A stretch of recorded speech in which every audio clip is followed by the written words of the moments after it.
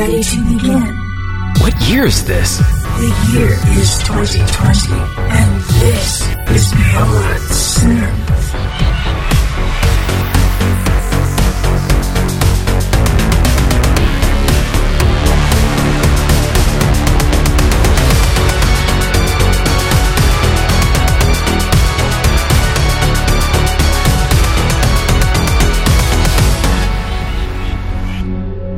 Well, hello there. Welcome to Beyond Synth. This is episode 236, and I am your host, Andy.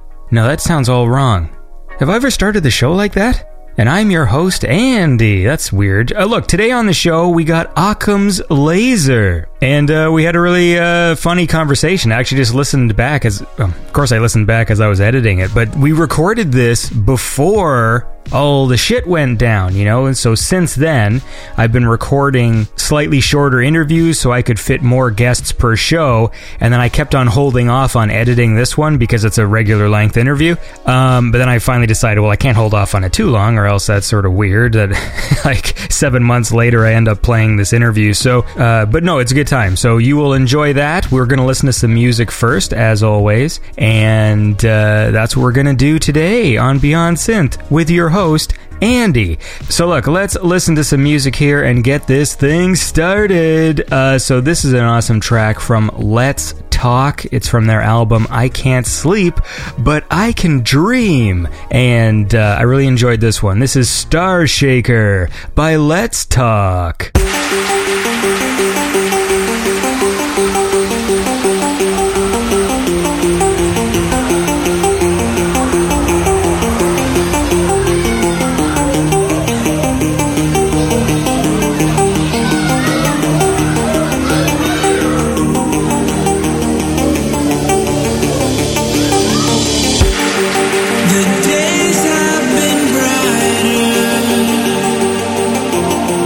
I felt less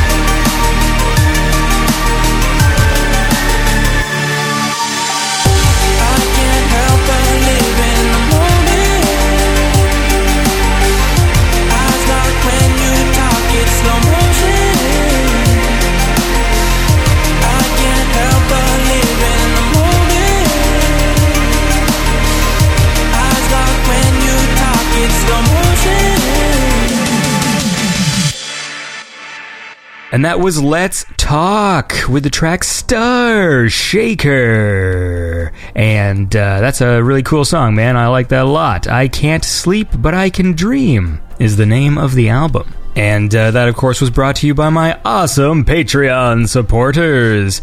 We got some new ones. We got a new $5 donor here. Tron Javolta. I get it. Tron Javolta.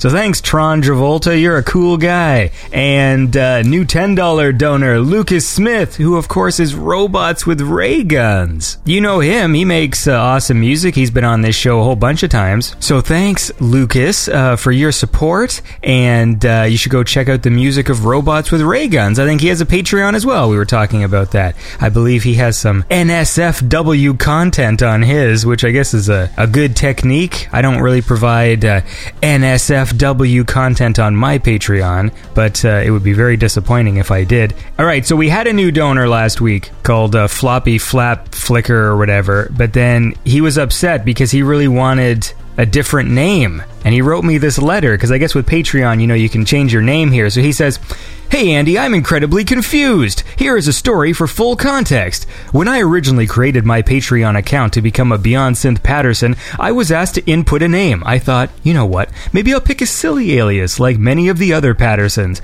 During contemplation, I was brought back to fond childhood memories when I addictively enjoyed flicking 3.5-inch floppy disk flaps, much like clicking pens or cracking fingers. Therefore, I chose the silly name Floppy Flap Flicker and continued to enter it into the text box, unknowingly to me, incorrectly, as Floppy Flap Filker. Upon completion of the Patreon account, I continued my mission to donate to Beyond Synth. I was then issued the task of selecting a donation tier, which required comparing the price to the reward's value to my financial situation. This was too much information to process that night, so I went to bed. As the weeks passed by, I was feeling guilty that I continued to freeload Beyond Synth and that I was procrastinating to support it. I thought to myself, the world is ending, so support Beyond Synth already before it's too late. So I went home from work that day, logged on to Patreon, and noticed my incorrectly spelled name. As I proceeded to edit the name to correct it, I changed my mind. I no longer wanted to be known as a silly guy. Instead, I now had the desire to be known as a cool guy. Another contemplation session occurred, and I decided to change my name to Energon Cubes, a reference to the hit 80s children's cartoon that Andy and I enjoy, called The Transformers. Surely he will think that that name is cool, I thought. So that's what I changed it to. I remember confirming that I changed it by refreshing the page multiple times. Then I proceeded to complete the steps to become a Beyond Synth Patterson. The next week, I play the latest episode at work like I usually do, and to my astonishment, Andy introduces me as my old and incorrectly spelled name that I thought I changed. I was questioning my sanity the rest of the day. That evening when I arrived home, I log on to Patreon, and sure enough, the name wasn't changed. I was baffled. Is my brain malfunctioning, I thought? Did I hallucinate changing my name? Was I dreaming?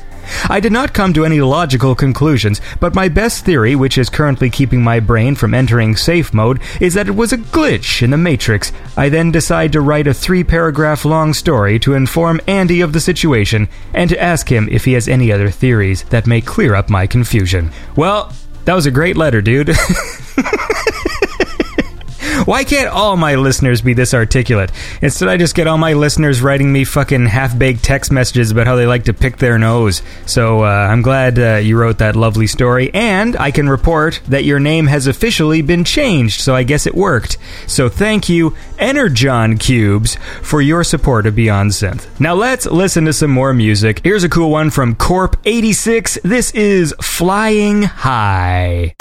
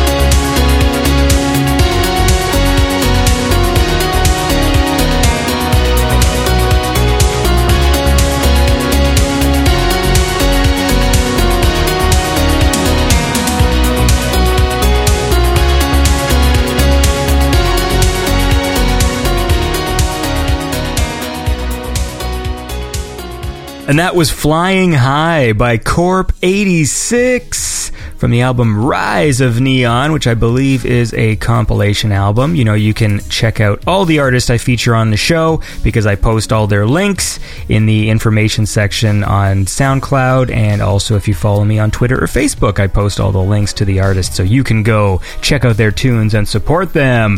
Like these awesome people support Beyond Synth. Well, there's the Kings of the Pattersons, Robert D. Bishop, Chris Dance, and Mike Shima. These guys are the Kings of the Pattersons for a reason, because they are kings, and they help support the show. And I hope you guys are all doing okay. I know, Mike Shima, I added you on the Switch, but I don't think I visited your island yet in Animal Crossing. But I will, man, I will. And Chris Dance, what's going on with you, man? Are you still fabricating with metal, or are you at home fabricating with metal? And Robert D. Bishop, I haven't heard from you in a while, man. It's a trendy thing right now to have Zoom meetings. Maybe one of these days I'll have a Zoom meeting with all of the patrons so that Google can see all your pretty faces.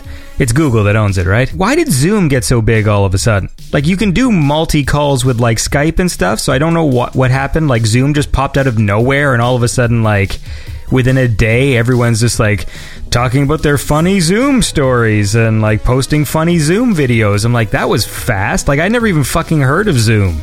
Then all of a sudden, it's just the way everyone communicates. I'm not too big into trends. Anyways, let's listen to some more tunes, okay? So here's one from Dashcam, which features Max Thor, which is cool. So you get a nice 2-for-1 here. It's brought to you by my awesome Patreon supporters. There's Jacob Wick with the 4488 and City Hunter with the 42. And in the 2666 Club, Lucas Ceballos and Hugh Hefner.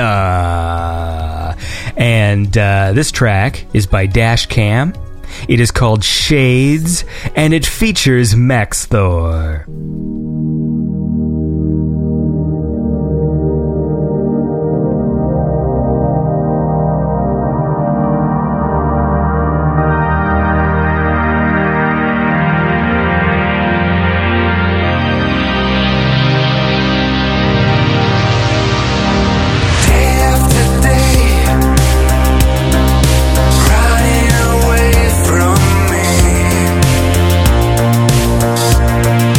Try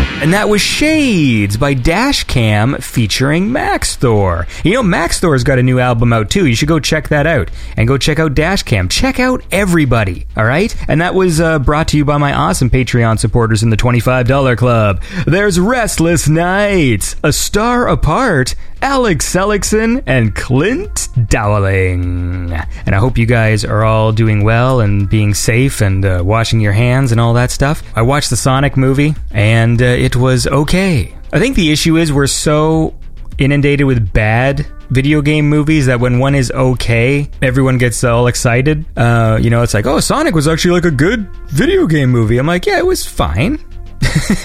I was actually surprised at how small stakes the movie was. If you actually think about it, like for the people who watch the movie, it really takes place in very few locations and with very few characters. So in that respect, I just feel like the entire budget was all about the animation of Sonic, because like the movie took place mostly in James Marsden's living room, inside Dr. Robotnik's van. There was a police station set, which was just a room. Then there was the rooftop of the building, which was again like a little tiny cement floor set, like on a green screen. And what else? A field, like the baseball field, and then a biker bar. It's odd because the movie sort of positions itself like it's a road trip kind of movie, like we got to get to San Francisco. But then really once they actually get in the car, there's a sort of action scene on the highway, they go to a biker bar, and then they're in San Francisco. And then really there's only like 5 main characters in the film, right? There's Sonic, there's James Marsden, his wife, Jim Carrey's assistant, and then that's like it. Like that's the movie. I just think, you know, when it comes to video game movies, especially like the mascot ones, like I know they're doing like a Mario Brothers movie now as well, it's like you have the opportunity to go really grand with these things. I mean, like think about Sonic the game, like he's going to all these different worlds, he's fighting these giant robots and stuff, and I mean in the movie you get the idea that he can teleport to different places, but you know, the movie just takes place on Earth, and so I just think it could be bigger, but it was fine and it had some funny moments. Anyways, look, let's listen to some more tunes. I want to listen to this one by Downtown Binary because it's a cool song, and it's brought to you by my awesome Patreon supporters in the $25 club. There's Pattern Shift, Johnny 5, Tim Carlton, and Honeybeard. And I hope you guys are all doing awesome because you are awesome. So here is a track by Downtown Binary. This is Lost.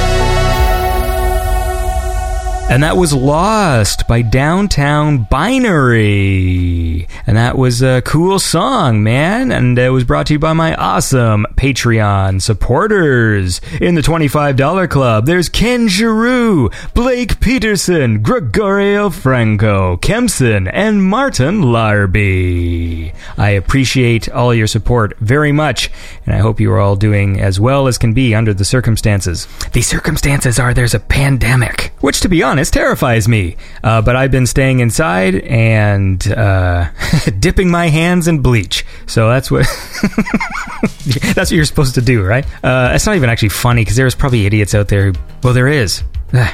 Listen, man, I don't talk about this a lot on the show, my personal beliefs, mainly because I like to keep the show fun and entertaining. But just so you know, I am a man of science. By that, I just mean I'm not a scientist. I'm just like, I just read science news, okay?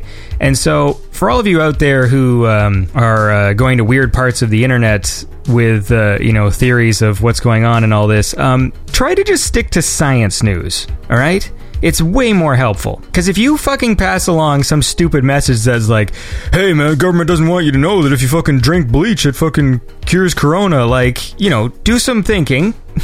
Do some critical thinking and go, what's the mechanism? Why would that solve this problem? And isn't that poison? I've been sent messages and I've seen things on Facebook and Twitter where people will post like things like that and think it's true. Or they'll have these really simple solutions to the problem. They'll be like, if you gargle with salt water, that kills it. This is a fucking biological agent that was designed in a lab, and this is how you defeat it. I'm like, so you think that they...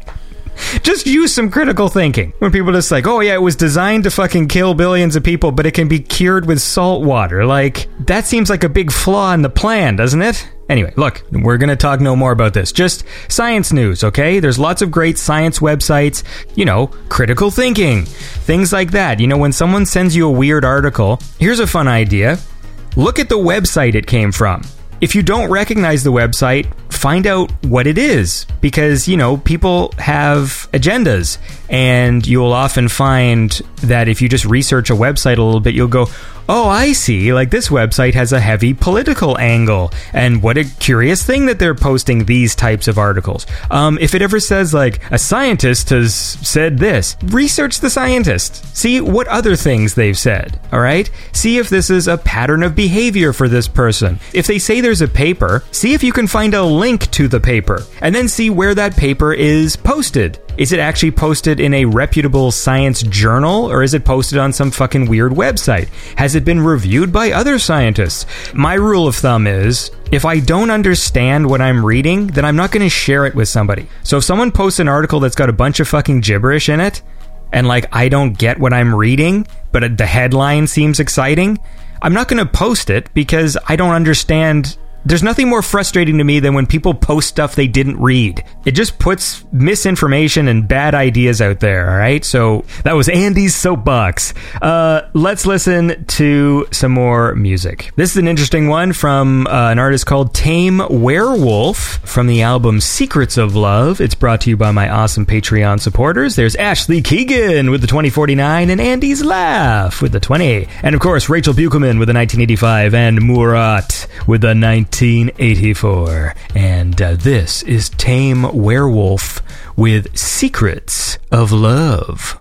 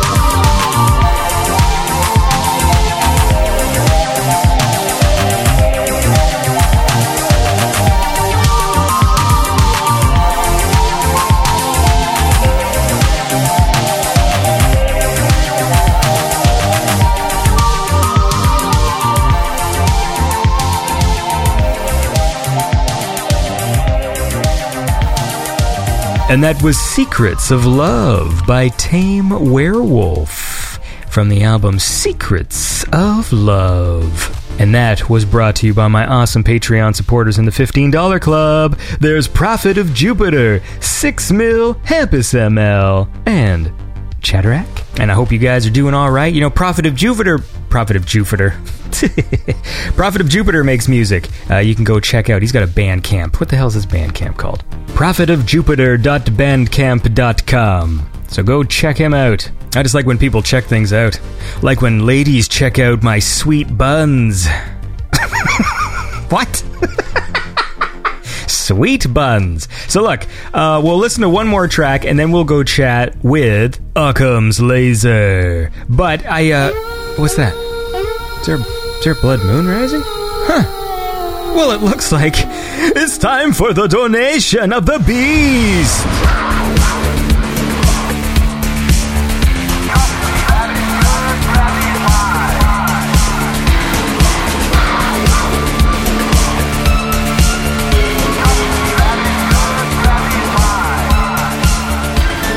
Hey, we haven't done this in a while. This is where I thank all of my listeners who donate the 666.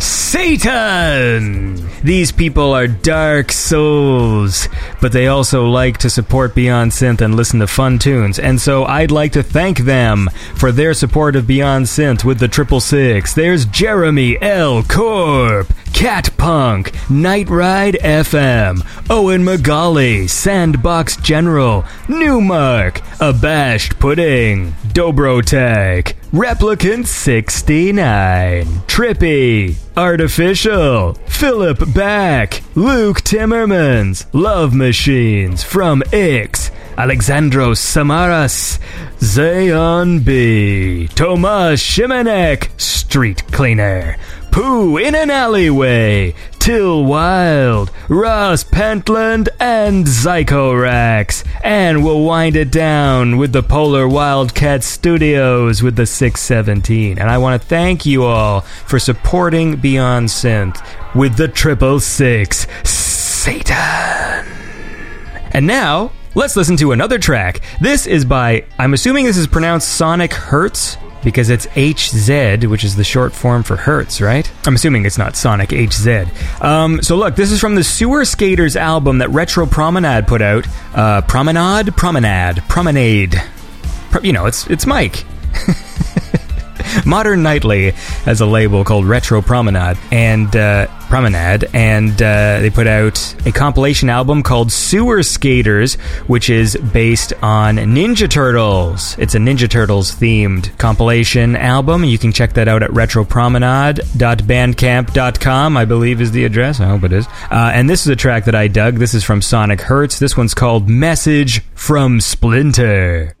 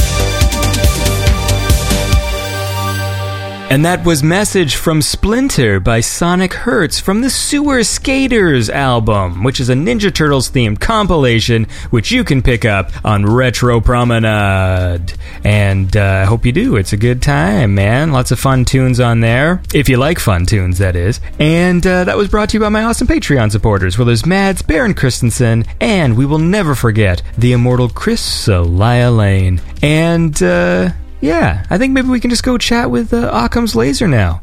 So let's go. Alright, well, I'm here right now with Occam's Laser, aka Tom. Hello. It's not a secret that your name is Tom, is it? Yeah, it's never been a secret, really. I'm not someone who hides behind a mask too much. Too much. Yeah. Well, I mean, like, everyone hides behind a keyboard nowadays. Do you consider the keyboard your mask? Yeah. Well, I mean, it kind of gives you more options in life. You don't actually have to meet people and do things now. It's quite magic. Yeah. Well, we're all sort of antisocial, I guess. Depends what mood I'm in. Yeah. But, I mean, you meet more people, but you don't meet any people.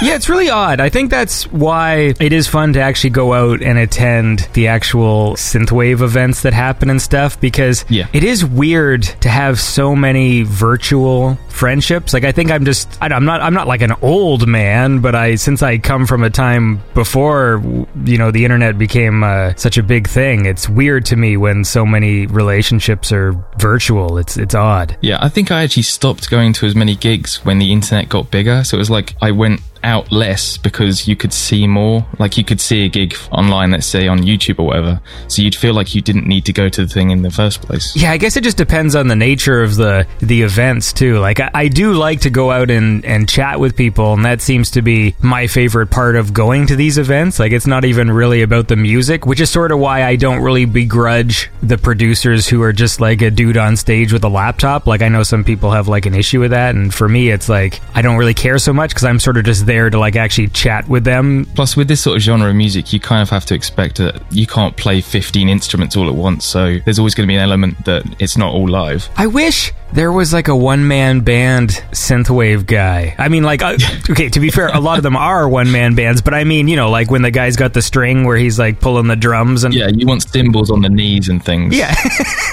That's what I want.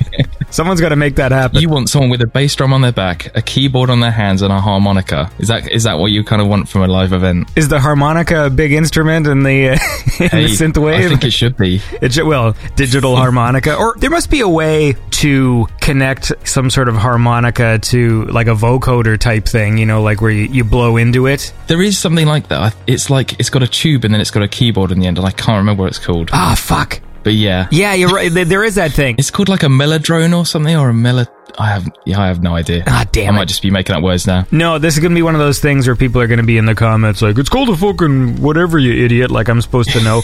There's this awesome little video of the radiophonic workshop, the radiophonic workshop at the BBC, and it's got a video from the 80s of the guy doing the Doctor Who theme. Okay. And to do the do-wee-oo, it's him actually like singing it into a microphone, and it's like running through the vocoder. And I can't remember if in that video he also has the thing you blow into. It looks like it's a big fat straw. Yeah, I've seen it played on a massive stage before. Like, big bands have used them, and I can't remember one off the top of my head. But this is going to be it looks like it's almost like a joke instrument. It looks like a kid's toy in a way, isn't it? So yeah, bizarre. What would I type in? I'm going to go into the search because I feel like we got to resolve this for this episode. I guess blowing into a keyboard.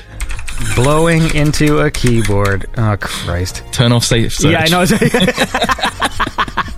You took the joke out of my mouth. That's exactly what... safe search is on moderate. Melodica. Okay, yeah. The melodica is a free reed instrument similar to the pump organ and harmonica. It has a musical keyboard on top. It is played by blowing air through a mouthpiece that fits into a hole in the side of the instrument. There you go. Melodica. You know that, like, the price of them is just going to skyrocket after this episode airs. Yeah.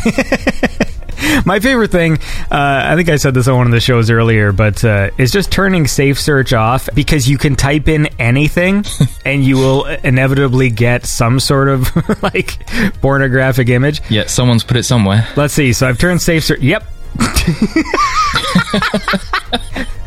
It's like a game, because I always go like, how many images will it be before? So we've got, well, actually the first image, just a lady playing a melodica, and then it takes 6 rows down before we get to, now this is just, okay. All right, so we're going to close that and focus on... Now you're on a watch list. Yeah.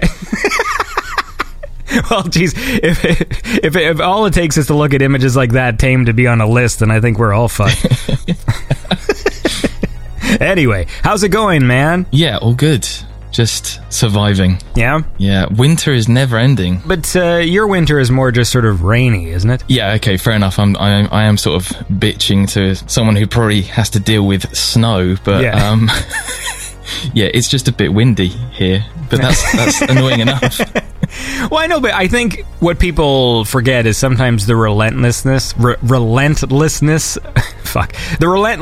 of bad weather. Because, like in Canada, I'm in Ontario, so I'm in the middle. We used to have sort of regular weather cycles, but the climate is changing, and now everything's been shifted like a month, and our winter is all messed up. So, like, you know, it goes warm, then it gets cold again, and then so we'll have like ice and stuff because it'll melt but then freeze the next day, which causes lots of weird problems. Vancouver traditionally has nicer weather than us, but it rains a lot more, and so, you know, I think sometimes that gets people down when, like, it's not necessarily cold, but like it's raining all the time. And you're in England, right? So that's a thing there. Yeah, we're kind of infamous for rain. And it's just like, if it's a rainy day, you just feel like you don't even want to go outside in the first place. Yeah, no, I know that feeling. Which is why I have so many indoor hobbies. That's a safe way of kind of living, isn't it, really? But I guess you have to where you are. Yeah. Like, you've got to have a backup plan, because otherwise you're just screwed from the start. Yeah, that's the thing. Like, as a kid, it was a lot more fun to play in the snow, but as an adult, I just can't deal with snow at all. Yeah, you actually like feeling your fingertips. Yeah, man. As a kid, it was so much fun. Like, going out in the wintertime and playing, like, that was just... It was something you really got excited to do, and now I just fucking can't do it. Yeah, but as you get older, it's the knowledge that a fall could be your last thing that happens. Yeah. Yeah, and be such a lame way. And, like, the problem is that is the way people go over here, man. Like, shoveling snow and having heart attacks and stuff. And, like, he died doing what he loved. Yeah. Being really annoyed and shoveling. Yeah, it sucks, because there's, like, that would just be really disappointing. I mean, if there was an afterlife and you could look down and watch what happened to you, you know, just like, did I just slip in the walkway? Like, that's how I went? Yeah, no, it's not a graceful way to go, is it? No, I mean, there's worse. I mean, you could go out doing the old asphyxie wank or whatever, and like that'll... So I guess I'd rather slip on a... This is very true. You went down a slippery slope from childhood playing in the snow to asphyxie wank. I love that phrase. Well, look, listen, that's an odd way to sort of segue to music, but you are Occam's Laser, and you have made a lot of music, which made it very difficult to sort of select songs, so I might even elicit your help in terms of ones you want to play. But when you started off, it was more, I guess, like traditional kind of synthwave stuff. Yeah. And then you sort of got into the kind of the darker things, and the Satan, and the, the stuff as you went along. It's the natural progression. Yeah, I'm going to play some tracks from the early years to get people like up to speed, and then we'll sort of kind of work our way through various tracks as we go, because you put out a lot of stuff. I've put out as many songs as you've got episodes of your podcast. Yeah, no, there's quite a few. So who's more prolific, really? Yeah. I think. Well, no, because when I go through people's stuff and I try and pick songs, with your catalog, it was very similar to, when I go through like Celerect LA Dreams or something, where you go through the Bandcamp and it's just like, oh, there's like a new album like every month for like a little while. And I mean, it wasn't that crazy, but it was still, there was quite a few releases. Yeah. So this, I want to play this one from Mnemonic Possession. This was from 2015. This was a track called Promises by Occam's Laser.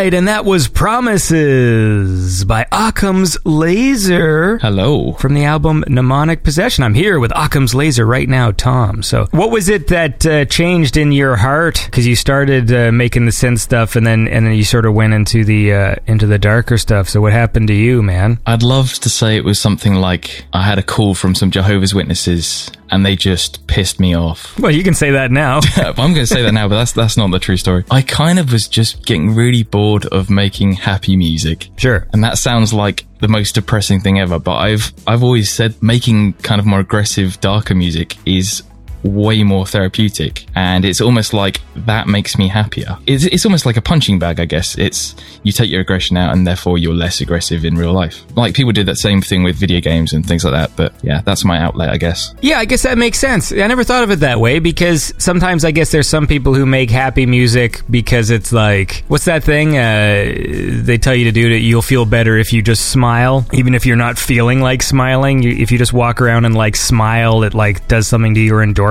and like makes you happier. And maybe there's an aspect of that with the people who make like really happy music. Almost like fake it till you make it, but with smiling. I believe there is some science to it, although to be honest, I never really read the articles, so like it could be bullshit. But the idea is, if you walk around being happy, then you'll be happier. Yeah. So there might be an aspect of that with the people who make happier music, but I think I sympathize more with the needing an outlet thing. Yeah. For the rage. And I don't know if it was also a bit of a coincidence that my music kind of got darker when I got into a relationship with my girlfriend at the time, who's now my wife. Ooh! Wait, no, that's not new. Whatever. No.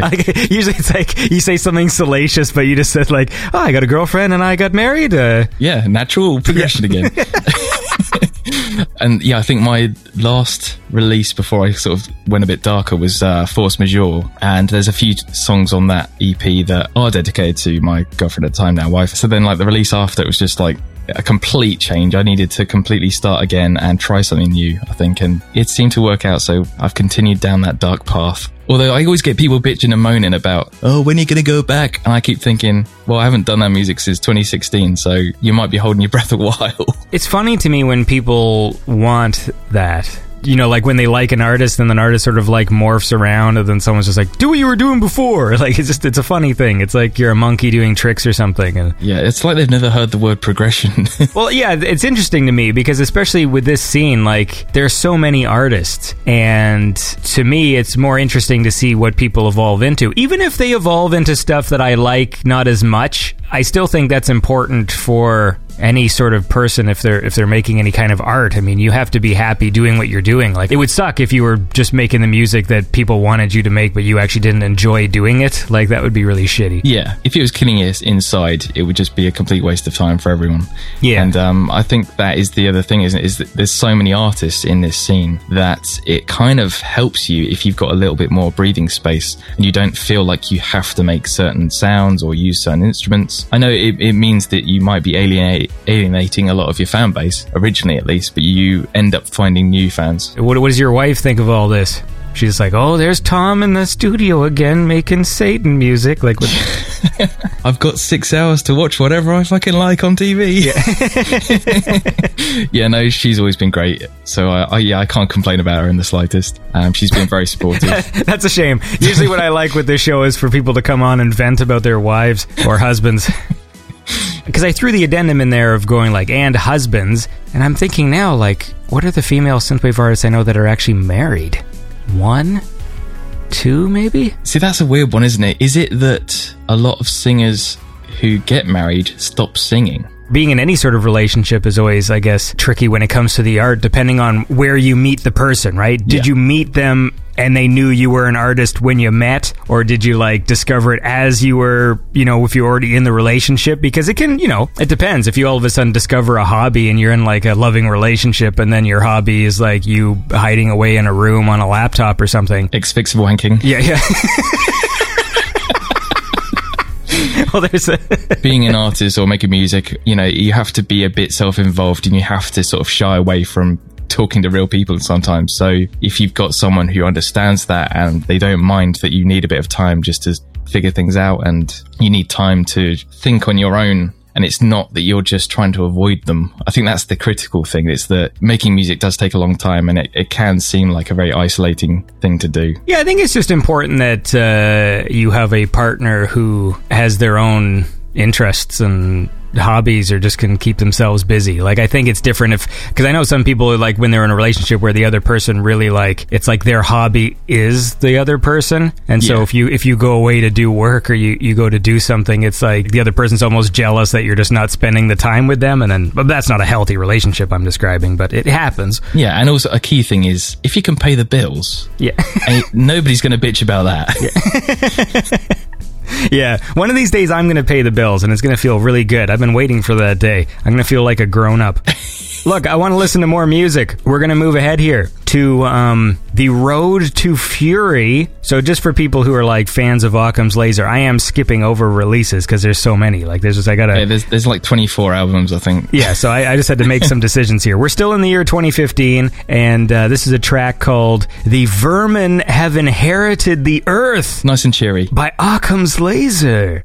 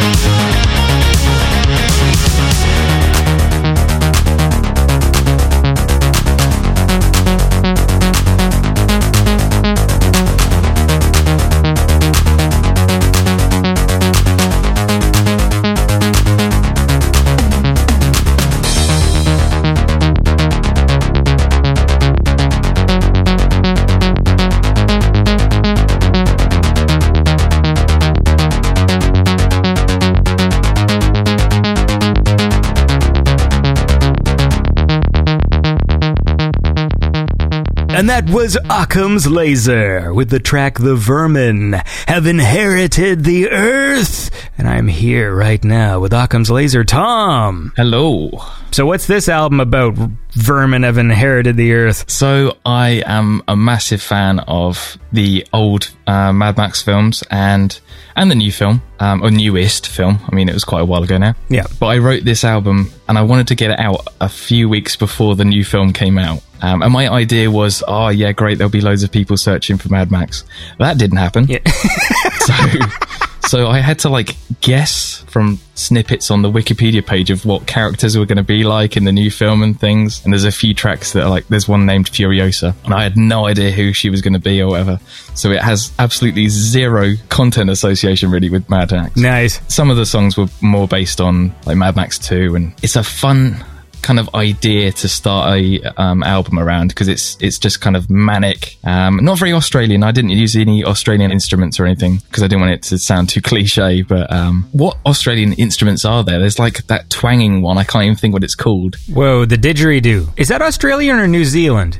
Didgeridoo. Didgeridoo's definitely Australian, but there's one it's where you put a reed in your mouth and you flick it. I can't remember what it's called. Yeah, you know the sound of it. There should be a synthery-doo or something, where it's like the melodica, but it's a... That's it. It's called the synthery-doo, all right? So that's my joke. I'm done. I'm out. What sound would this synthery-doo make? I don't know. This makes the same sound as the other thing. You've pretty much just summed up every song that you're now going to play from now on that's made by me as well. So yeah, I hope so. This can be the new sound you've been looking for. When everyone goes oh, why don't you go back and make the old kind of stuff? And then oh, I've got some new exciting stuff on the table. Fucking stupid. Oh, dude, you know what? I'm going to have to now go on eBay and buy a melodica later. I know that's going to happen. Well, I wonder if you can get, in the same way you can get a MIDI controller. Yeah. I wonder if you can get a USB melodica straw that you just sort of plug in and it connects to your DAW and yeah. What did you do last night? Oh, I just blew a straw into my computer. Yeah. It's like saying that. It's almost less embarrassing if you had just been asphyxie wanking. This is true. I'm glad I'm making that the theme of this episode. You should have gone and done some search engine optimization and renamed your tracks so that they were very specifically about the new film, once it came out. Yeah. And then, you go back in and Furiosa's metal arm. Weird fat ladies being milked. That's my favorite. Yeah. Yeah. I only saw it once. So that's the stuff that stands out for me is a truck chase. Yeah. Guy playing guitar on strings. Women being milked. People spray painting silver stuff on their faces. Yeah. There's a lot of Viking wording they use, they say Valhalla a lot and Witness Me.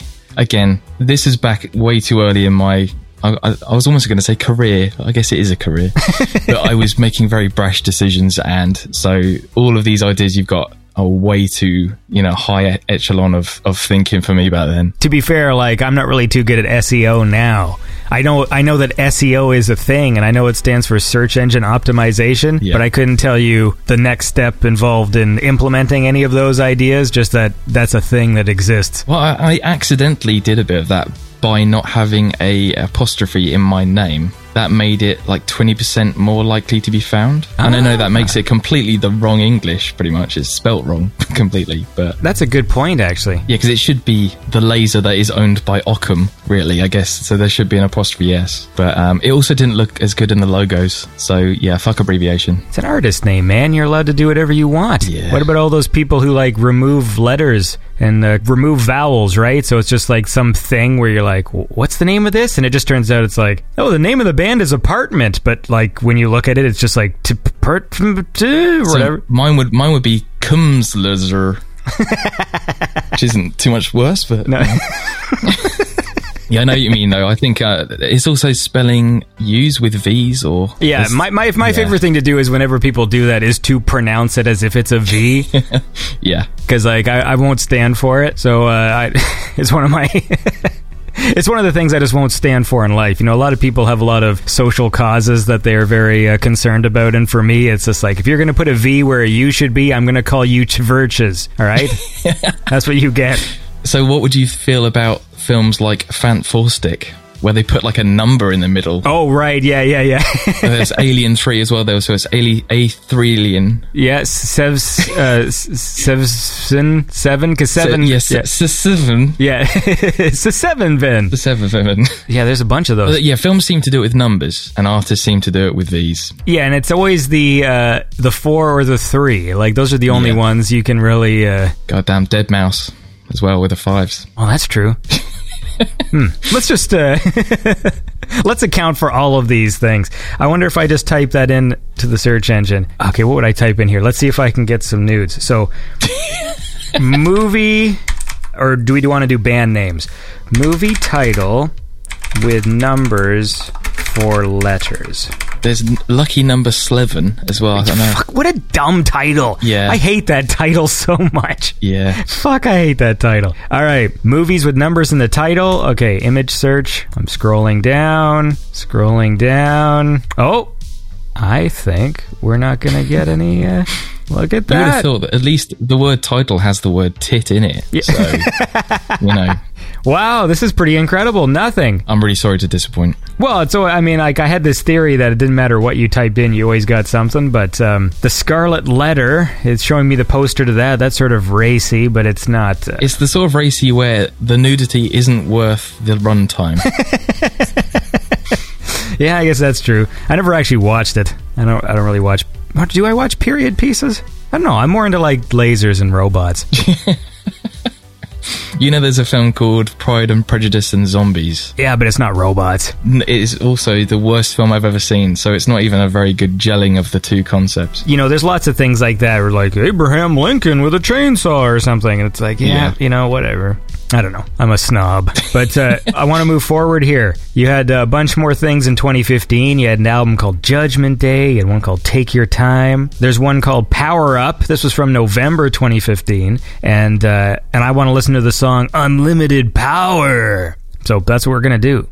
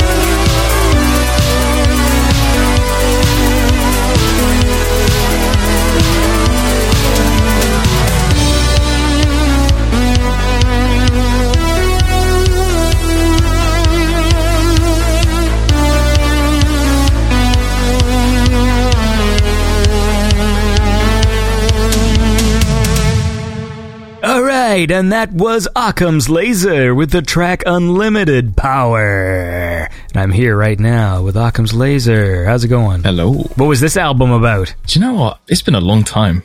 It's been half a decade since I wrote that album. And are you allowed to call 5 years half a decade? Does that? I'm doing it. Well, technically I'd have to wait till November, then it'd be half a decade. Yeah, that album, I think I made the artwork first, and then I was trying to think of things that could kind of work with that title, and I must have watched Star Wars or something. Oh, are we talking the Emperor getting electrocuted scene? Yeah, I must have watched episode 3. Wow.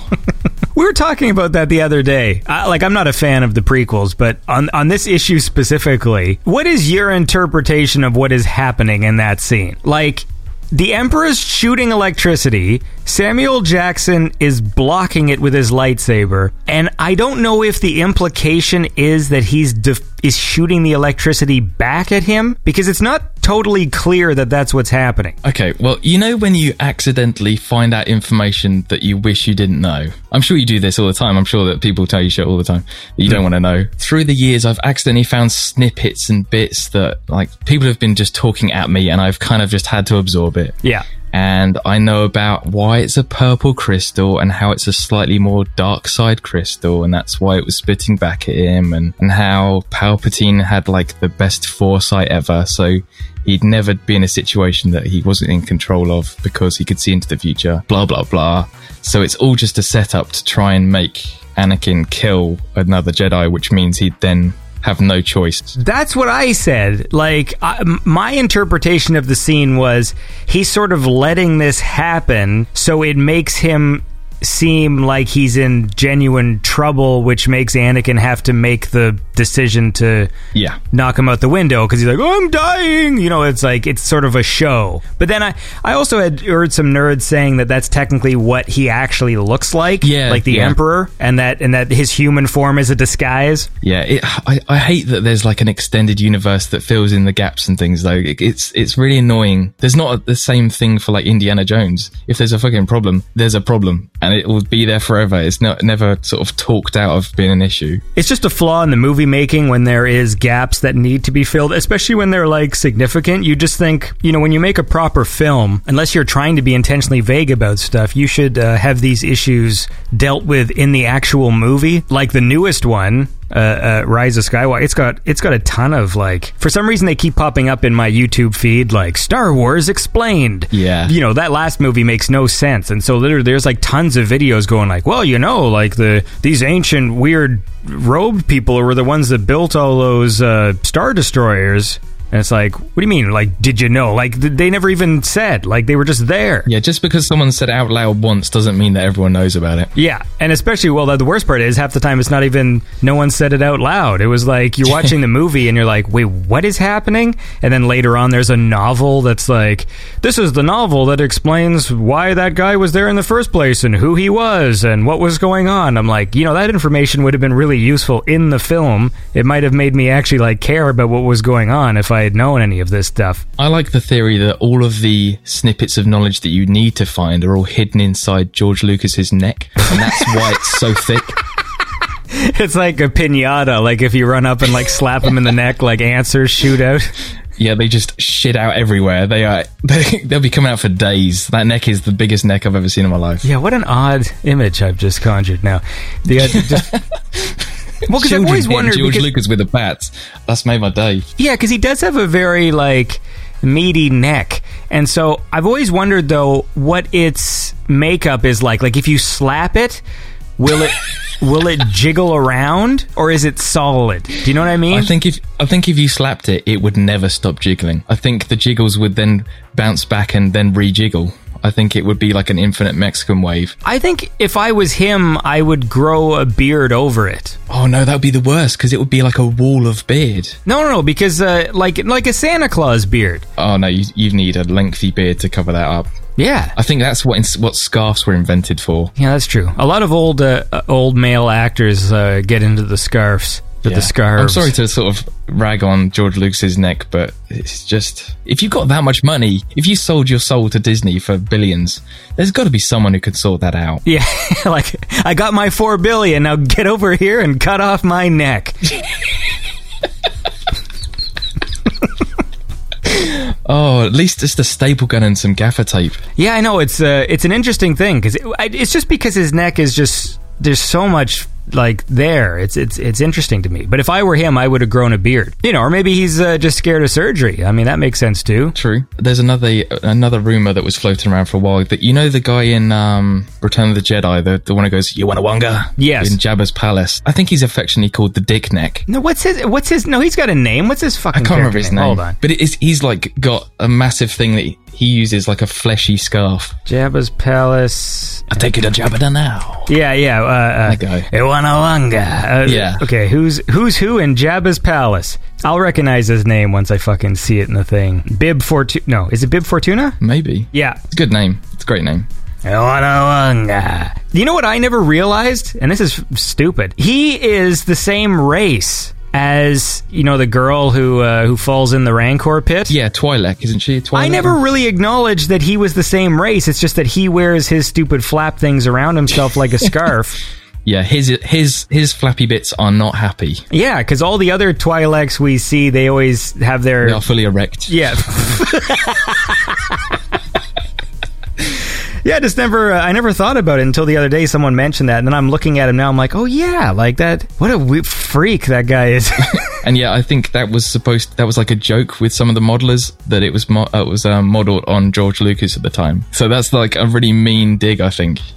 I'm on the Star Wars fandom. I'm reading the biography of Bib Fortuna. I love that like everything in Star Wars has like a backstory. Whereas, oh yeah, at some point in the past, Bib Fortuna was found guilty of exporting Rill and was cast out of Twi'lek society. Oh, poor Bib. For a guy that like is in the movie for like 4 minutes and is just a weirdo. But what's weirder is that all of these things have been done since the internet it was invented, or, you know, popularized. The film came out way before that, so people have had to go back and fill in the blanks because someone wanted that. Someone did want that. Yeah. But I'll tell you what I want to listen to more music. So we're gonna move here to the year 2016. Dum dum dum. And here's a track from something called Occult 86. Now, you've done a bunch of these ones where you just keep changing the year, right? Like it's a series? Yeah, it's pretty much all I change is just the name. The music's the same. So this is where you sort of, you get into the Satan. Would you say it started around here, I guess? Yeah, so 86 was the first occult album I did, at least. And I thought it was just a fun idea. The idea of an occult cult who were trying to take over the world via music. I thought that was just fun. So it was a good idea it kind of got my juices flowing creatively, and it kind of spun out of control, really. And I've had to actively stop myself from writing another one. Well, let's listen to this track, man. This one's called Seven Rays by Occam's Laser.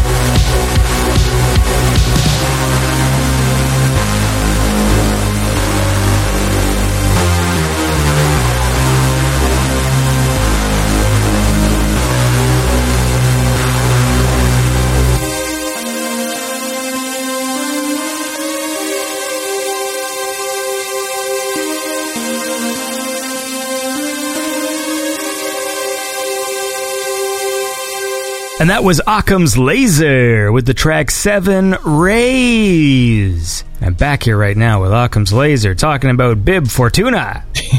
Yeah, so 7 Rays. I didn't know when I wrote that track that the name was something to do with like a suicide cult. So probably a little bit of regret on my end there. Did you just call it that randomly and then you discovered that later? I may have been searching through occult terms on Google and I didn't really look up what it was referring to. I just thought it sounded cool. Did you have Safe Search on? I must have done, I think, yeah. And yeah, so there's a backstory to that one. I'm a dumbass. Don't mind me. I just had a breakfast sandwich delivered to me. I'm going to take a bite out of it. You're just trying to make me jealous. Hang on, what does a breakfast sandwich consist of where you are? This is one from Tim Hortons, so it's just a what the hell's this bread called? It's like a sort of breakfast little circle bread stuff, and it's got an egg in there with cheese and bacon. And there's no circular sausage. This one is you have a choice, right? So you either do the bacon or the sausage. Okay, because over in the UK we just do not understand sausage in the same way. Like, to us, that would be a burger. I guess over here, we're just more concerned of what it is made of. Yeah. And so it's not so much, you can have a sausage in the shape of a sausage. Yeah. Or you can have a sausage in the shape of a patty. It blows my mind. That's it. I wish there was something more common. I feel like your 7 Rays story is a little bit more interesting. Oh, hell no. You actually missed out a section of my life that I think it was the best week of my life when I realised my love of Garth Marenghi. I don't know if that's ever crossed your... Garth Marenghi's Dark Place is one of my favourite shows of all time. Wow, okay. Awesome. Very rarely have I ever found a show that spoke so directly to my sense of humour. I don't think I discovered it till like 2008, I think. Yeah. Because at the time, I was making this little silly web series called Alien Crisis. Okay. And it doesn't matter. It was very, before I was doing the podcast, I like making little silly videos, so it's this cheap little silly thing. But the sense of humor, like when I discovered Dark Place, I was like, oh my god, like this thing is like, the humor of it is so, it's like it was made for me. Like I had just loved the tone of that show, and it was before, the synthwave scene existed, and in a way was doing the 80s parody stuff better and before everyone else was doing it. Yeah, exactly. What I dislike about a lot of 80s parody is it's all surface level, and the joke is like, ooh, look how goofy this is, or look how silly this is. And I loved that the title sequence of Garth Marenghi is like, the song is actually awesome, and they take it serious. Like that to me is like, it's a legitimate title sequence, and the joke is just how well they do it, like with the font and the music. And I think a lot of the jokes really resonate if you are someone who knows how like movies are made, or I don't think people would get like the wobbly sound edits and stuff like that. Like that's a very specific joke, or having characters who speak a lot of the time with ADR dialogue for no reason. Yeah, and the fact they've had to add these things instead of them just being there, they've actually had to jump through more hoops to include those mistakes and things. And it's great because they didn't go for the easy jokes, which I love. Like I actually love that Garth Marenghi at no point do they never do the boom mic joke. Yeah, that's true. Which is like the most overdone thing when making fun of cheap productions. They never do that one. They do one episode where like Liz is talking and her voice is ADR'd, and then you hear her, she makes a throat noise. Yeah. And they kept it in, and so you hear her say the line, and you just hear like the throat sound, and then it cuts, and like just stuff like that is like so funny to me. I remember watching that when I was still in school when that aired in the UK, and it was on at 1 a.m. They must have just put it on just for the sake of putting it on, or maybe it was a rerun or something. But I think I was like 12 at the time, and I'd stay up every night it was on. I'd watch it, and it would be the best thing ever. And I'd go to school, and there was only one person who watched it, and we would just go mad just talking over it for ages. So I rediscovered it in 2015 because I had the DVD hanging around somewhere, and I got inspired, and I covered the One Track Lover by Matt Berry. Yeah. And that was possibly, it might still be one of my favourite tracks I ever made. And it's just because they did such a good job of recreating like an 80s sound, and coming back to it being deep into synthwave at the time, it seemed very strange that so many people have missed it out. I think what makes it so special is like when it came out, it was not trendy to do what they did. Yeah. And that's why it's so special, and they go the extra mile. Like, the soundtrack is just perfect. And the little wobbly edits, again, I know I say that all the time, but like, that's so important. Like, just the one with Stephen Merchant, like, as the chef, yeah. That episode, man, when they cut to the temp, I'm like, hey, Rick, have you met the temp? And then he's like, all the background audio cuts out, and it's like this completely, like, this shot that they clearly like inserted, and the background audio disappears. Yeah, and they hang on him for ages as well. Yeah. And he's smiling and looking at the camera, and he's framed so his head is right at the bottom of the frame. It's so, like, jokes like that are amazing because it's so much about like just production in general of like making shows, and so like the joke is just the shot is poorly framed. Yeah, because I've shown Dark Place to people who didn't get it, and when people don't get that show, they just don't get it at all. Like, they just sit there and be like, I don't get why this is funny. I'm like, because he's framed like it's a bad shot. Like, the joke is like it's a shitty shot that they inserted because they never actually filmed it properly, and so they're using like some B-roll they found, or like the only shot they could use, and like just stuff like that to me. Or like when they're in the line waiting for lunch, and it's, you know, it's got like the crowd of doctors, but clearly all the audio of the people waiting in line is just Garth Marenghi and the other guy. Yeah, because it's overdubbed later, yeah. And then it's just them going like, oh, well, I was on a chicken, wait, like, and it's just, like, they're not even saying words, but it's so... I think my favourite joke is when Richard Ayoade's character is talking on the phone, he puts the phone down, and then they cut in, they go, oh, goodbye. Oh, yeah. Yeah, I think that is the key though, isn't it? That they've made such a homage to things, but they haven't picked the best bits. They've picked the worst bits, but that's just as entertaining. I like all those weird, like, where they do inserts where, like, they'll just do a bad edit, and, like, you know, Richard Ayoade would be, like, holding something, but then when it cuts to the close-up, he's holding something else. There's this one where he, like, crushes a cup, and, like, he didn't have it in his hand, but then it just does this close-up of him crushing the cup, and he's just like... But again, they don't draw attention to the jokes, and that's why that show is brilliant, because when shitty parody does these same kind of jokes, they really direct you to cheap productions, and the boom mic falls into the frame, and then the boom mic hits one of the actors in the head. They're making sure that you see it, yeah. And dude, like, the jokes in Dark Place are just... There's a scene where he goes into the back room where the water jugs are kept, and they were too low budget to have water jugs, so they're just cardboard boxes with a picture of a water jug, and then when they get hit around, they're clearly empty boxes. Like, it's like, jokes like that are amazing to me. And the bike chase on the actual bicycles with motorbike noises. I mean, again, it's just... The reason why that one spoke to me specifically is because when I was making my stupid videos, I have this catchphrase that when I was making, like, silly comedy videos with some friends, and I actually used the real clip of it at the end of some of the episodes of Real Beyond Synth, where I do, like, Andy Last Productions, and we did this action scene, and I was playing, like, all the extras that are running in and getting shot. Like, we're supposed to be, like, these elite terrorists with ski masks, and this guy's shooting us, and I'm playing all of the people running in and getting shot. And so to make it interesting, I just kept on making different random war cries. Okay. You know, just to be like, I'm a different guy now, you know, and putting on a voice. And so at one point I run in the room, and I'm just like, Boonza la Beanza! And then he gets, like, blown away. And then there was, like, this long pause as my friend was filming it, and then he's just like, what the fuck did you just say? And then, like, we just started laughing because it was, and then that became a word I throw into everything I make.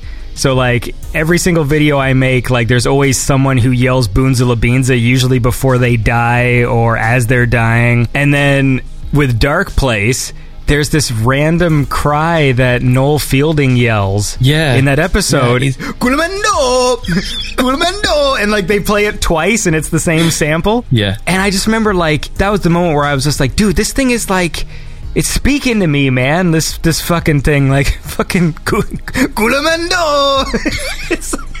And then he also says it again when he's like, he runs out the door and like, Gulimando. And then like he runs out and it's just this gibberish word. Oh, that episode is so stupid. I'm really glad that you've, well, clearly not just seen, but enjoy. Oh, no, it is. Like every year I like to go back and rewatch some episodes. And Christ, it's so funny. Like it's just the...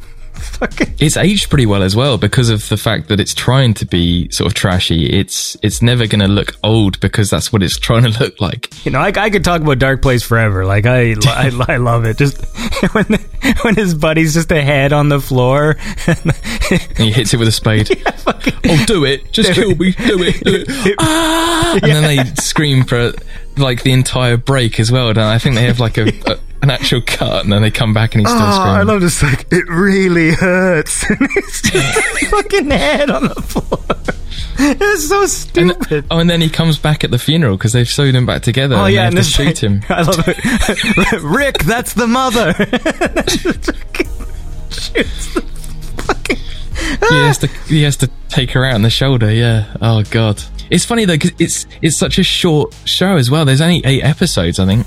Oh, maybe 6. Is it 6? Yeah, there's only 6, man. But all of them are perfect. It's not like there's 1 week episode exactly. No, they're all great. The fucking Christ, his Scotland speech. Oh, I love the Scottish one. Take my life. My life is yours. And the fact that they have to have subtitles underneath. You are a true Highlander. Oh, Christ, when he explains his trip to Scotland, this is like the most offensive fucking thing. Oh, no. I'll tell you what, I've been to Scotland once. And I can confirm that I did go into a fish and chip shop and there was a chain to the vinegar, so you couldn't run off with the vinegar for the chips. Oh, it's just ridiculous. Yeah. Anyway, look, I can nerd out about that all day. So let's move forward and listen to some more music here. Good idea. Why don't we go to the Grid, because that's sort of like a different kind of style. Yep, back in 2016. Yep, it's a good choice. Do you have like a favorite from the Grid? I think Master Control Program's got to be. All right, man. Well, let's fucking listen to that. This is Master Control Program by Occam's Laser.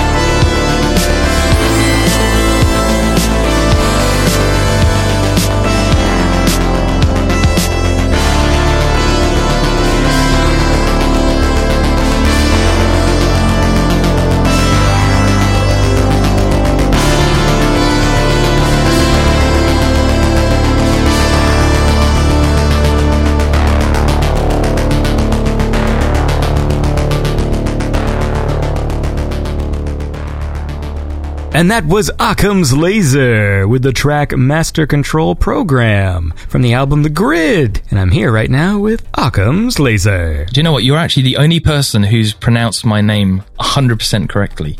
What did everyone else say? They go Occam's or Occam's or anything else, pretty much.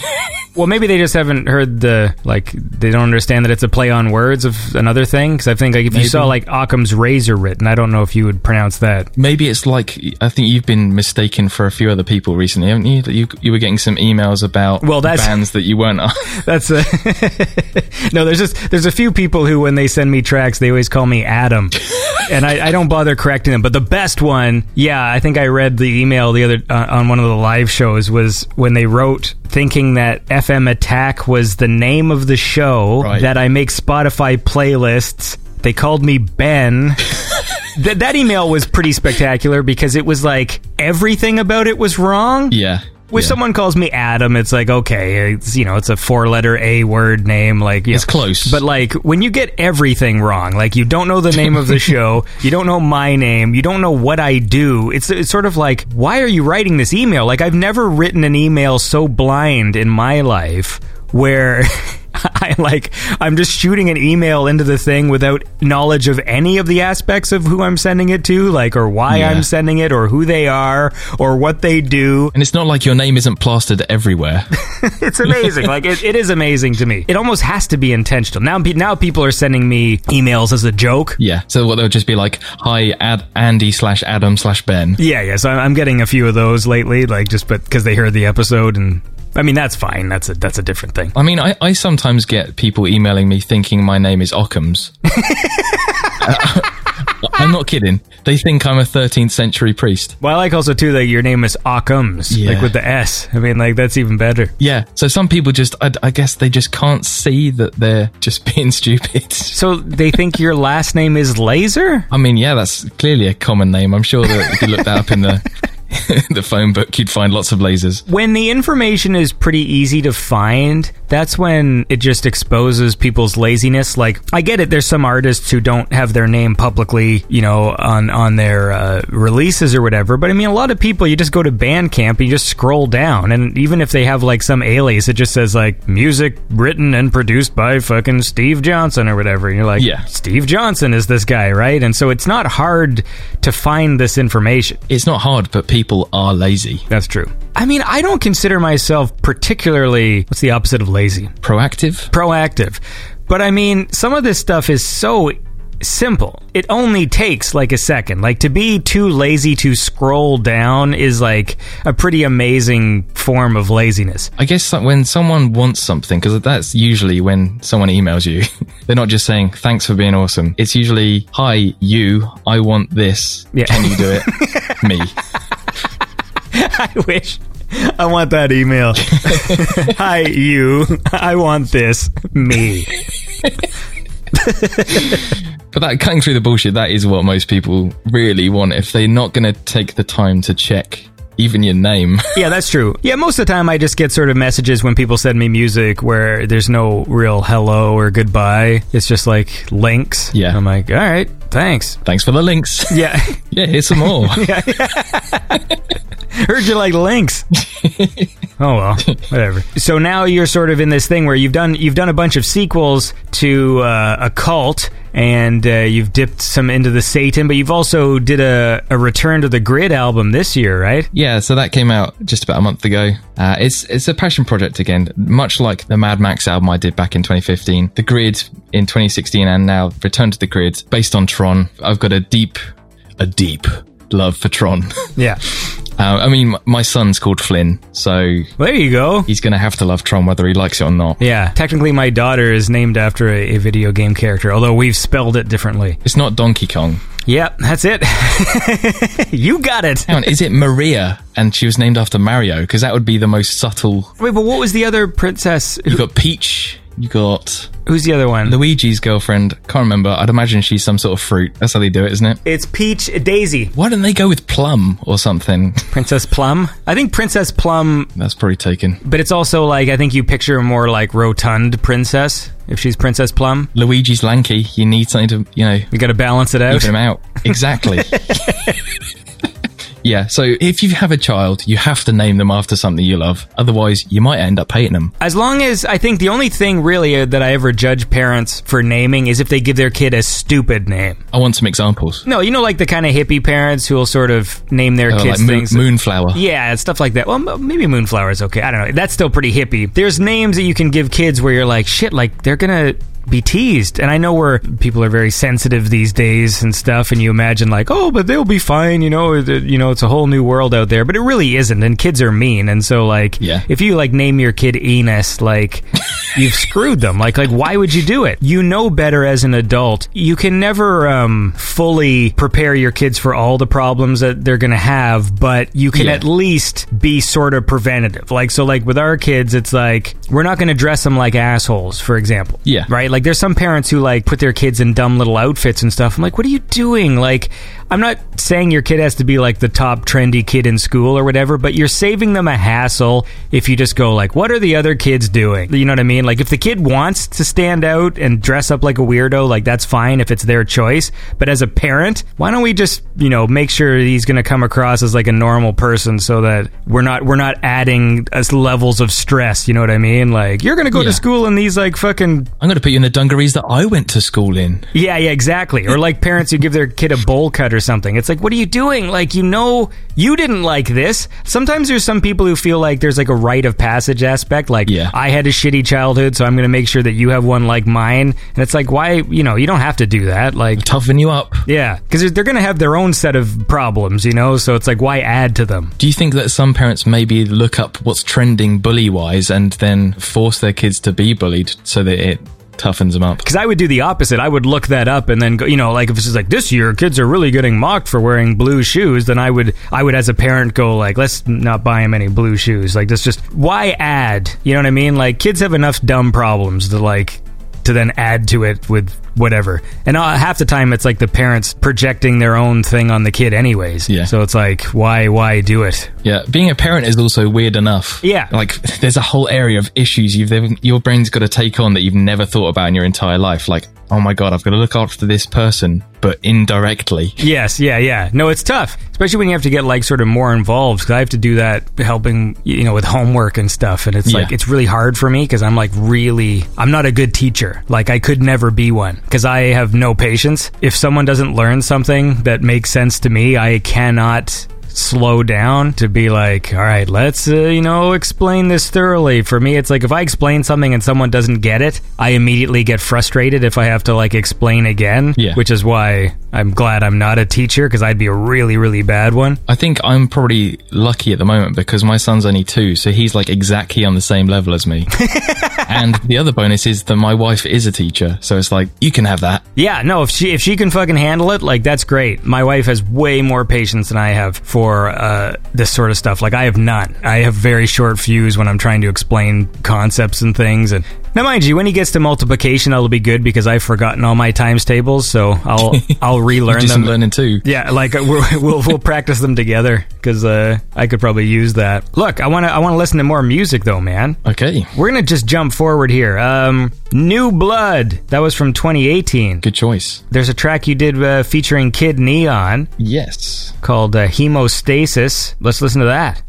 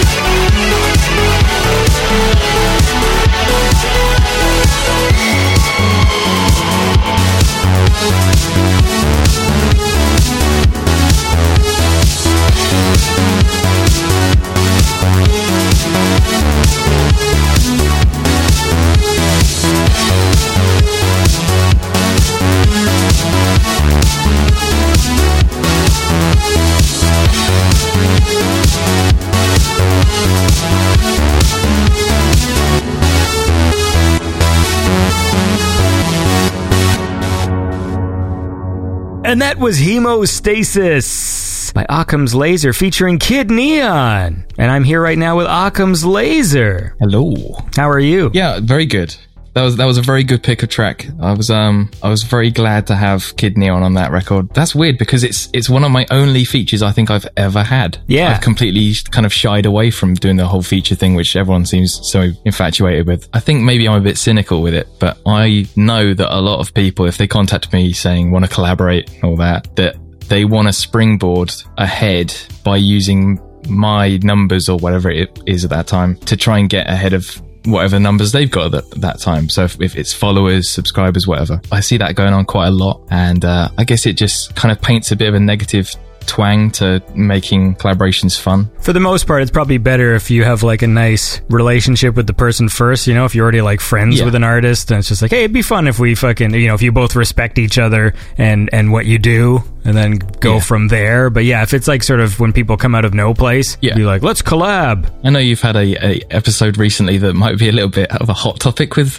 features, but I'll skirt around that. You know, I record this show like months in advance, right? So this will air hopefully after all that has... the water will be under the bridge. Yeah. Well, we'll see. It is different when it's like instrumental, because I think that still falls into the category of featuring, right? Like if you make an instrumental track, someone does a synth solo over your track and add some bits and bobs. I think that's in the realm of like, that's featuring, right? Like, yeah, I'd say like 30%. If you add any more than 30%, you're getting a bit strange. But I think, adding like a solo or something like that, perfect. That is exactly what featuring should be. Yeah. The universal thing that will always be true is that if you're working with someone, it's always best to have almost equal footing so that both parties are happy and there's never any jealousy or any tomfoolery that goes behind the scenes. And if anything, I think more people should maybe use contracts. I think that would help in the long run as well. But it's because of drama like that's been going on that I tend to avoid featuring anyone because it just makes everything easier. Like if you're listening to my music, it's probably my music. I mean, I have an issue too with working with people, but it's mine is a control trust issue. I don't know. I just like to do as much as I can myself, even though it stresses me out, because I just know, like, especially if I'm making like a video project or short film or something, because if it says like an Andy Last film, you want it to be an Andy Last film. Yeah. You know, because it's tricky when you watch like big Hollywood movies and it's like, you know, like directed by Peter Jackson. I'm like, yes, with the help of 2,000 other people, you know what I mean? Like, especially when it comes to like special effects artists and stuff, it's like, you know, you watch the end credits of a Marvel movie or something and like the special effects section goes on for like 4 minutes, right? And there's like, you know, 14 different special effects houses that each took different shots, and at the end of the day it's still like directed by the Russo brothers. I'm like, yes, but you know, like I would feel really weird putting my name to a thing that I knew required literally thousands of other people to make, and then still at the end of the day be like, it's mine. I think you've hit on a good thing though, because I mean, it's the same reason why I make all my artwork for my albums, is the fact that I'm a bit of a control freak, and I'd like to, like, if I've got a vision of something, it's hard to exactly get that in someone else's head. It's too hard to sort of translate almost. So I'd rather just try and make it myself, and then at least if you're listening to my music and you're looking at my album artwork, that is all mine. I hope that kind of makes it more of a easier gelling of those two things, I guess. Yeah. I mean, I guess, you know, if someone else does the artwork, it's still something that you okayed and commissioned, and that's fine. Yeah, I don't know. There's just something where it's like, wow, like that is a big part of it. The imagery, especially when it's instrumental music. Yeah, because you need to help tell the story that you're trying to make with the music with no lyrics. Yeah. It's a very strange combination. But it's still whatever. I mean, like, so I mean, I'm that way as well, where it's just, I like to do as much as possible. And also just because I don't trust people. That's why I've never had anyone really help me edit. I think I've only done it once, and I remember just it ended up being more work for me. You can always trust yourself though, can't you? So it's easier to just do it yourself and it be hard work than try and outsource it and be always worrying that it wasn't quite up to your standard. Yeah. Because then I'll just end up fucking fixing other people's mistakes. Although this year I did commission artwork for the cover, but I like that because I like that style, the cartoon style and stuff. I think that's cool, but it's always fun. I just like changing it up every year. I get caught up in doing just unnecessary things as well. That's my problem, is like I end up putting work into stuff that doesn't matter. Like I change the cover for every episode of this show. Yeah. So like every episode has the artist name and like the episode number, and like I don't think any other podcast in the world does that. Yeah, I think other podcasts are a lot more lazy. Pretty much every other podcast, they have an image. So like if you look them up on iTunes or Stitcher or whatever, like, you know, there's an image associated with their podcast, but it's the same picture for every show. Yeah. For me, for some reason, I make a new one for every episode, and I don't think anyone notices. So it's like I don't have to do that. I think it's good for finding the right thing. Like if you were asked after a podcast with a certain artist, then I think having just that little bit of text does help a lot more than if you didn't, because then you'd be just having to go through every single one or guessing. Or I mean, I hope it's useful. I don't know. I mean, it better be, because it's like it's a time out of my week every week adding the thing. And this year, for some reason, I've chosen like a weird formatting where like the episode name, and so I can never fit the artist name in that space, and so I always have to find weird ways around it. But this is dumb. But that's the other thing, isn't it? It's always a case of learning. So just you found something that didn't work this time, so the next time you design the template for the next year's one, then it'll be better than this year's. Although technically, I had a template that was working, but then I was just like, I want to change it. Sometimes I get bored. You got to keep things fresh, you know? That's your own damn fault now. Yeah, I know. Well, look, let's listen to another track here. Okay. Let's go to the fucking Occult 89. Good choice. How about that? And we're going to listen to this track called Beyond Pure Reason by Occam's Laser.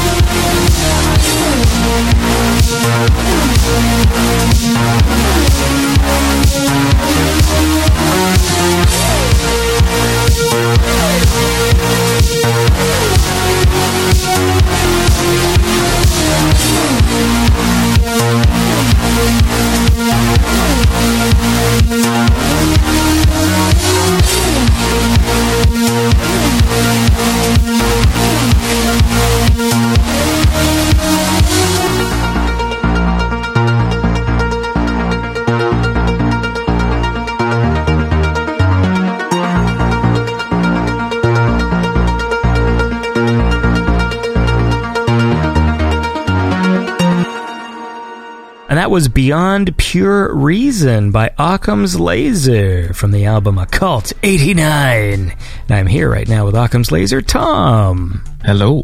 So that was, the fourth sequel? How many of those have you done? Occult 86, 87, 88, 89? Yeah, so those 4. And that will be it for a while, at least. I know that loads of people have been asking me, are you going to do one this year? Is it going to be 90? No. If anything, I'll do something stupid at some point. I'll do like a Cult 2086 or something. Well, that'd be cool. Then you can merge your grid style with your... Sorry, I've got this sandwich in my mouth. Hey, never apologize for a sandwich in the mouth. Yeah, so I think it was a fun quadrilogy to make. Yeah, I think it's probably some of my best music, and it's definitely the darker side of my music, that's for sure. So I think I needed a bit of a break when I finished that album, and that's why I went back to the grid and made that sequel, because it felt like such a contrast that it just kick-started my brain back into gear, I guess. Yeah. You had some demons to work out? Yeah, something like that, really. I mean, it's also I kind of ran out of demonic names for tracks. Yeah. But hey, you know...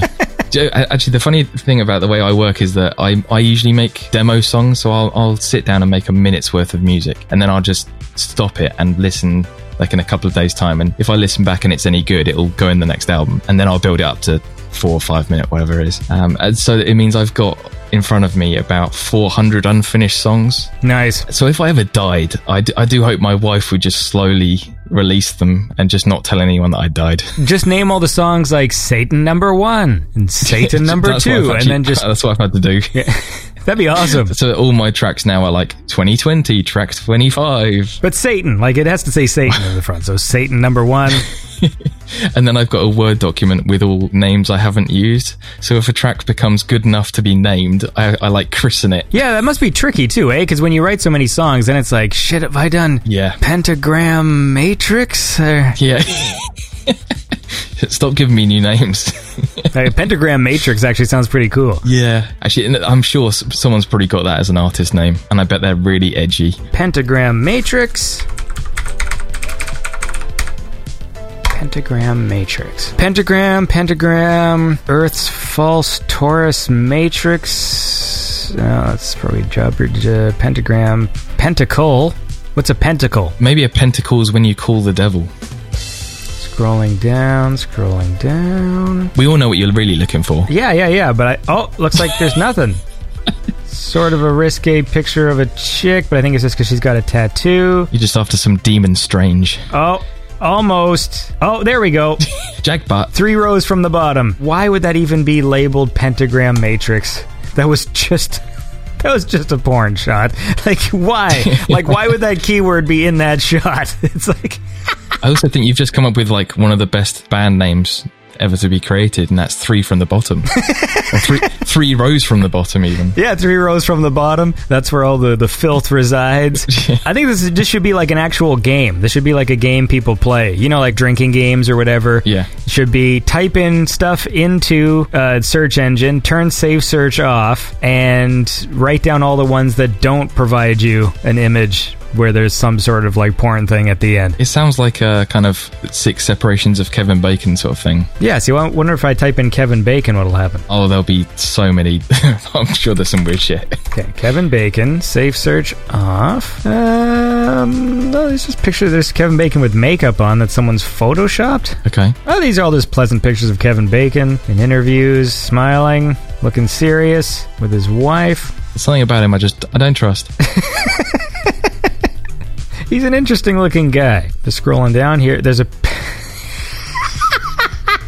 If you found a picture of him playing a Melodyne or whatever it's called. No, there's a picture of just a piece of bacon, and then they've photoshopped his head on the front of it. So it's like, he looks like a worm, but it's like... Okay. Nothing. Just pictures of Kevin Bacon. I think maybe what you found there is a saturation point where there's so many pictures of Kevin Bacon that it's only going to actually show you what you've searched for. Yeah, you might be right. Yeah, you need something way more niche. Yeah, part of the game is, all right. You're on, Tom. All right, search Tom. Go on, I guarantee there'll be nothing. All right, hold on. Tom.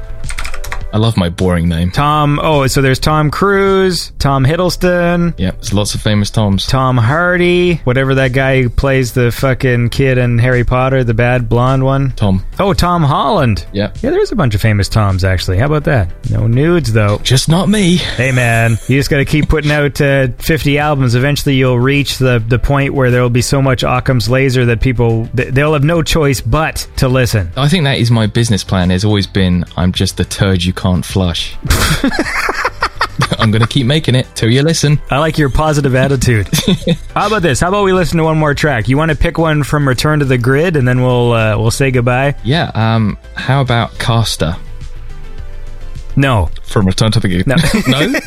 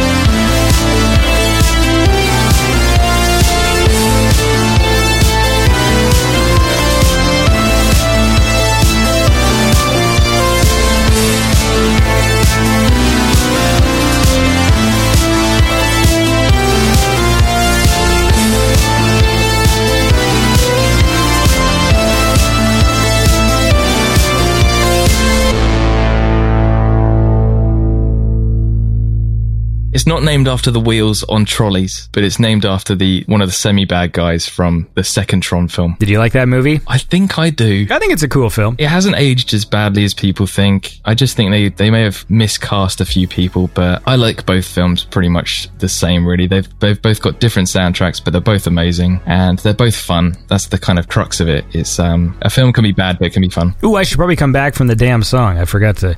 And that was Caster by Occam's Laser from the album Return to the Grid. One of my favorite tracks from that album, and it is a very lengthy album, so I do apologize. Hey, you got 24 tracks here, man. Yeah, it's actually longer than the official soundtrack to the second film by quite a lot. I think it's by about half an hour. So I actually had someone message me and said that they'd listened to my new album and had the second Tron film playing at the same time, and they tried to sync it up with each track, and they said it almost worked. So if I ever get enough time in the future, I will try and find some sort of bootlegged, no audio version of Tron Legacy and see if I can splice my own soundtrack on top. I remember one day I was chatting with Joe Wood, and I think he had a program where you could separate the different audio channels. Okay. Because he took a clip from a movie, and he took just the front, like of the surround sound, you just take the front speaker, and that's just all dialogue. Yeah, that makes sense. Yeah, so you need like a Dolby 5.1 sort of version of a film, I guess. Yeah. But I'm trying to remember why he did that, because he sent me a really funny clip, and I can't remember what the fuck it was. But it was something to do with that, like taking out the dialogue and then like subbing in some different music and sound effects and stuff. So that's what we need, man. Okay. Do you know, I've been trying to think about how to do that, and you've just solved it, so thank you. Now, I don't know how to extract that information, but like essentially if there's a 5.1 mix, place. Yeah, you must be able to just grab the center speaker and then go to town. Yeah, I mean, obviously if Disney's listening, I won't be doing this. No, they don't. I'm definitely doing it. Yeah. They're not a very litigious company. You'll be fine. No. Although their mascot does have massive ears, so you'd imagine that they are probably listening. Well, you don't have to imagine that. I mean, we're all Disney Plus subscribers. I imagine there's something in the contract that's like, once you download this, we own your soul. Yeah. Watch your back. Yeah. Yeah. I'll take your soul. Oh, dear. Anyway, we're going to go now. But, I mean, is there anything we didn't talk about that you wanted to talk about? Or? No, I think we covered a lot of fun bases. I like how your show is set out. I think it's more casual, and I've never listened to an episode where I haven't laughed. Well, that's good. I was hoping you just ended the sentence there. I've never listened to an episode and then just... I've never listened to an episode. The end. But yeah, it's just a massive pleasure to be on your show, so thank you so much for having me on. Where should people go? Oh, God. OccamsLaser.bandcamp.com for most of my music. Instagram, I'm Occams_laser. And then Twitter, some bastard forced me to have Occams_laser_. There's another Occam's Laser? Yeah, it's the Twitter accounts that just have an egg. Oh, no. They're just sitting on the account. Yeah, there's probably some people out there who just like scroll through all the different puns you can make, then just start like 800 accounts and hope that the person will like buy it off you. Yep. All right, well, look, listen. It was lovely to chat with you and to meet you. You've been making music for a long time, so you're one of those people who I've always just like, I got to have him on the show sometime, and then I'm not very organized, so I get distracted. But yeah, I mean, I've been waiting here for 6 years, but that's fine. No, it's been a real pleasure. Thank you so much for having me. All right, man. Have a lovely... I guess, is it evening for you now? Yeah, it's 6 p.m, so it's probably about time to bath my son. Woohoo. Yay! Well, that's always fun. I got to finish eating this breakfast sandwich, and then I got to... Evacuate your sandwich? Yeah. I've got a big day planned, all right? I've got a lot of very important tasks. But anyway, you have a lovely evening, and keep on making cool music. Thank you very much. All right, and that was my chat with Occam's Laser. That was fun. There's that bit about fucking George Lucas's neck. I completely forgot about that until it was... Anyways, hope you guys have a lovely week. Thanks for listening to Beyond Synth. Remember, if you enjoy the show and you want to support it, you can go to patreon.com/BeyondSynth, or you can go to BeyondSynth.com, and there's another donate option there, which is the PayPal, which you can actually also set up a subscription with, or a one-time donation if you want to support the show. It really helps. You know, it keeps the lights on the Beyond Synth set? No, Beyond Synth studio. Okay, I'm done. Listen, you're all great, and I appreciate you all. Have a lovely week, and we will talk to you next time on Beyond Synth, the best synthwave chat show there is. Also, when the fuck does Streets of Rage 4 come out?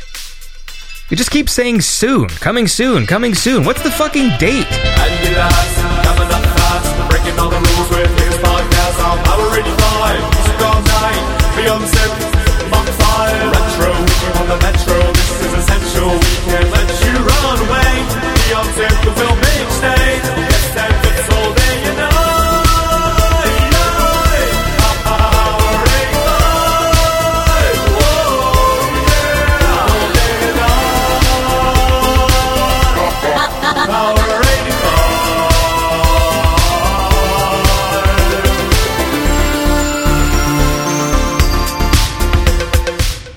If you enjoy the show, please consider supporting it by going to patreon.com/BeyondSynth, or you can donate directly on BeyondSynth.com.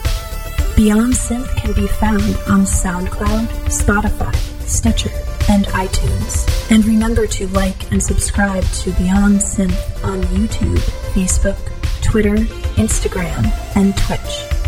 Until next time.